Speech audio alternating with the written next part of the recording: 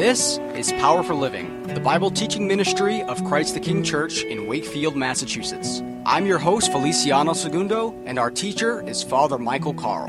So get out your Bibles and let's get started.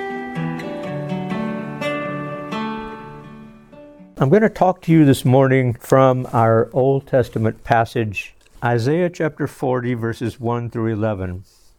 It starts out with the interesting words, comfort.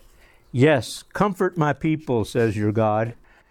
What's unique about this is that he starts out with the word comfort, which is unusual because for the first 39 chapters of the book of Isaiah, 90% of those were warnings and announcement of judgment. Most of us probably do not associate judgment with comfort. That's probably not, if you're going to take a word association test with your counselor or whatever, you would not associate judgment and then respond comfort. But this situation begs the question, what is the difference between being comfortable and giving comfort? Because those are two completely different situations. Now, comfortable. When we think about being comfortable, how many of us automatically think of food? Comfort food. And for some people, comfort food is anything that's edible. But others, comfort food, we associate it with nice warm pots of vegetable soup. Or if you're from the South, a big, hot, steaming bowl of chili or something like that. Or when we think about comfortable, we think of the nice house with a picket fence around it and a 2-car garage.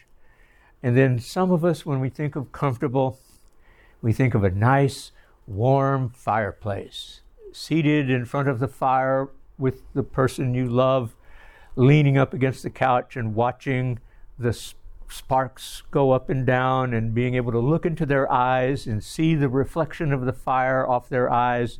We think about this stuff as being comfortable, right? It sounds pretty comfortable. Now, on the other hand, receiving comfort, and this is the challenge for us, because think about what we see in the Old Testament about giving comfort. Jacob saw the ladder, and so he was encouraged to believe that God was going to be with him. But then there's Moses and the burning bush.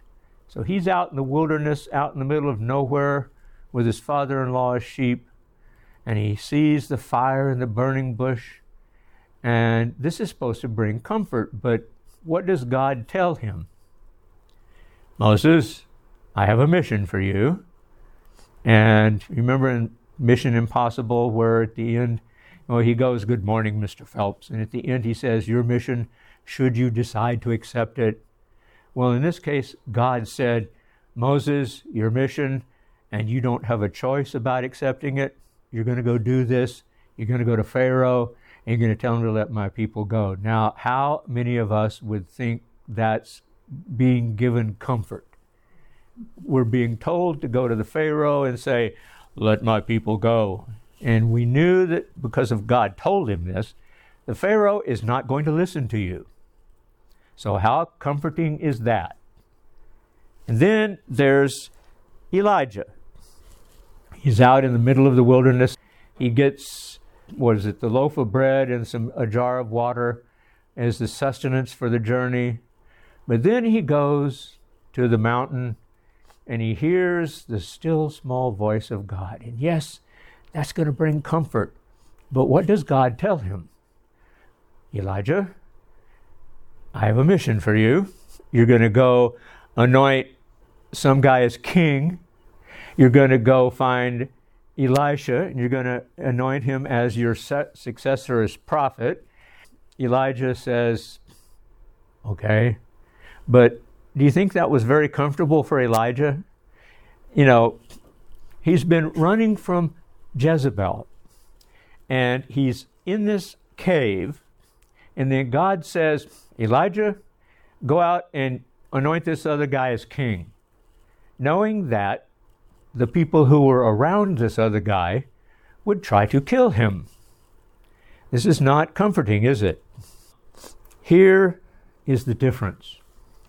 You see, what the single element that's the common ground in each one of these is, in terms of getting comfort, knowing that whatever situation you are put in, that God is with you. And that's where we're supposed to get our comfort from, knowing that God is with us. No matter how difficult the situation may be, we are supposed to know and find comfort in the fact that God has promised to go with us and to be with us in that. The passage turns to John the Baptist in verse 3, and the voice of one crying in the wilderness, make straight in the desert, etc., etc. Now, you think of John the Baptist's situation. Was he comfortable? No. He was out in the middle of nowhere, baptizing people in the Jordan. But he was wearing this garment of camel hair. And most of us would not associate his diet with comfort food, unless you're comforted by eating bugs. How many of us in here are comfortable eating bugs? So John, his comfort in this case, was also knowing that he was doing the Lord's work, and he was doing what God told him to do.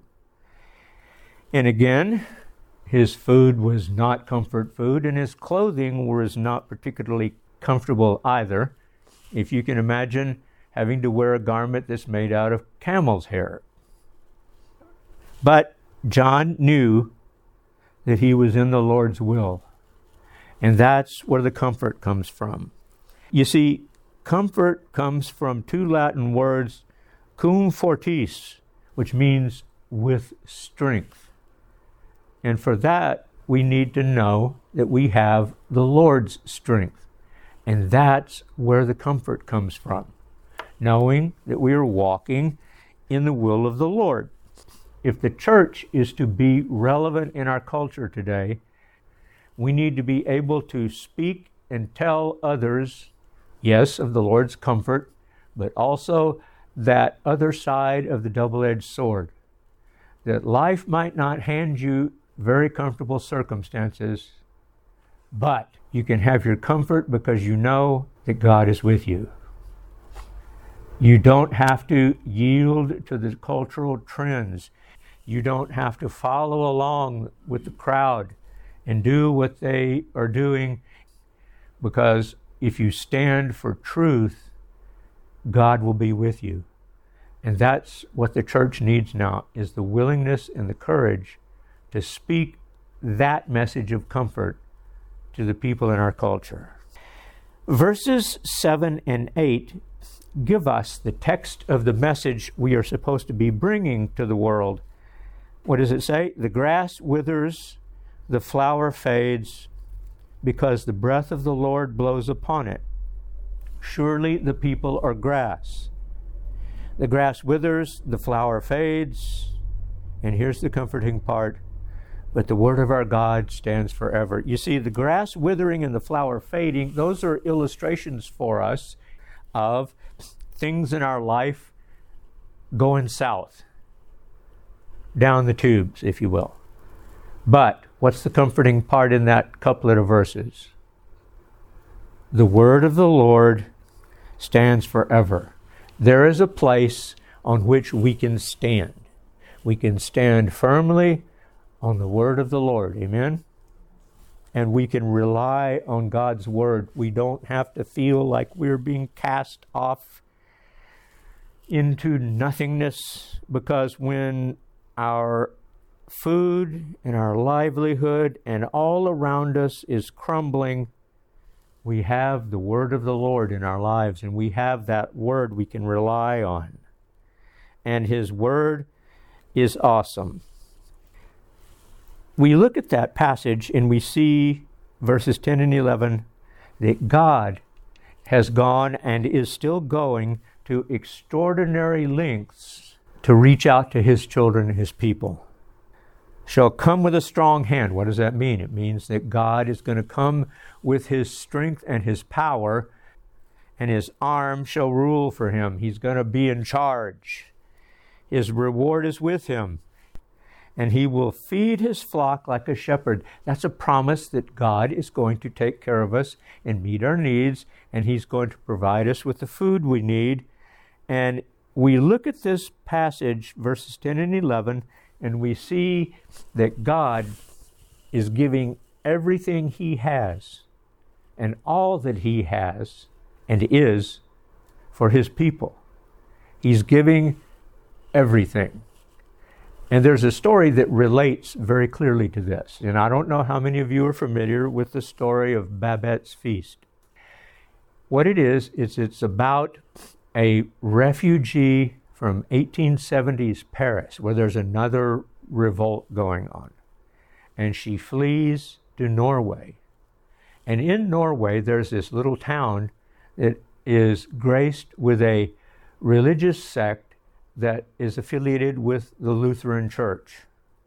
And so Babette goes there, and she looks awful because she's been on the road for no telling how many days. And she goes to that house of the two sisters who were the daughters of the founder of this particular sect. She says, look, take me in, I'll do anything. But she ends up promising to work for them as their maid and their cook without pay. So she stays there for 14 years. And it comes up in 1885. It's the 100th anniversary of the birth of these two ladies' father. And so Babette tells them, how about you let me prepare for you a feast of French cuisine? And in the meantime here, Babette finds out that she has won the lottery. And the lottery prize is, in those days, 10,000 francs.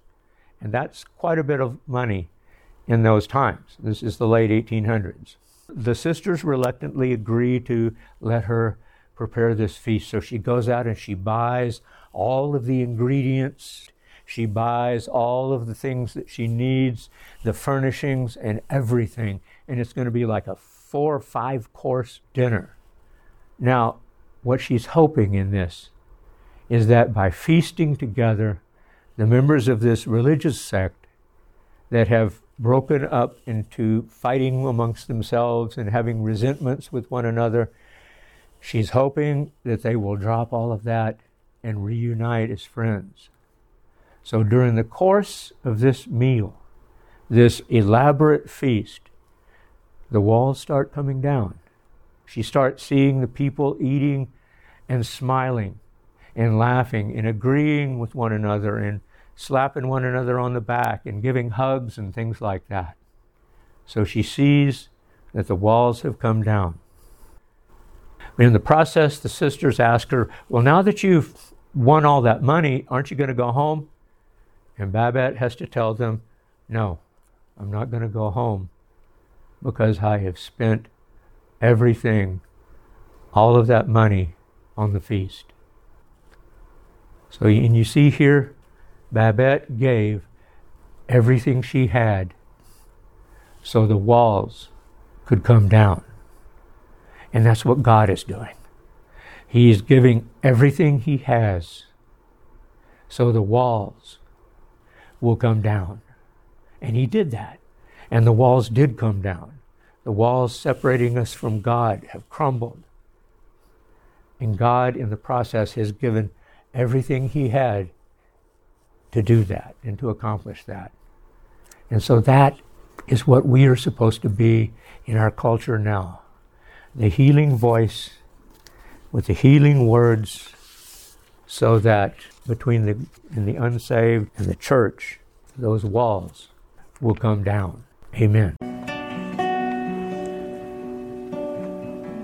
Thank you so much for joining us for this week's edition of Power for Living. If you happen to miss any of our other programs, be sure to go to our podcast page at ChristTheKingNorthshore.podbean.com. And you can also visit our website at www.ctknorthshore.org. If this program has been a blessing, feel free to let us know. write us at Power for Living, care of Christ the King Church, 4 Railroad Avenue, Suite 309 in Wakefield, Massachusetts, 01880, or you can also send us an email at christthekingnorthshore@gmail.com. You can be a part of this gospel ministry by becoming a patron of Power for Living. You can find out how by clicking the Become a Patron button at the top of our podcast page. That's it for this week, and until next time, remember that Jesus is your power for living.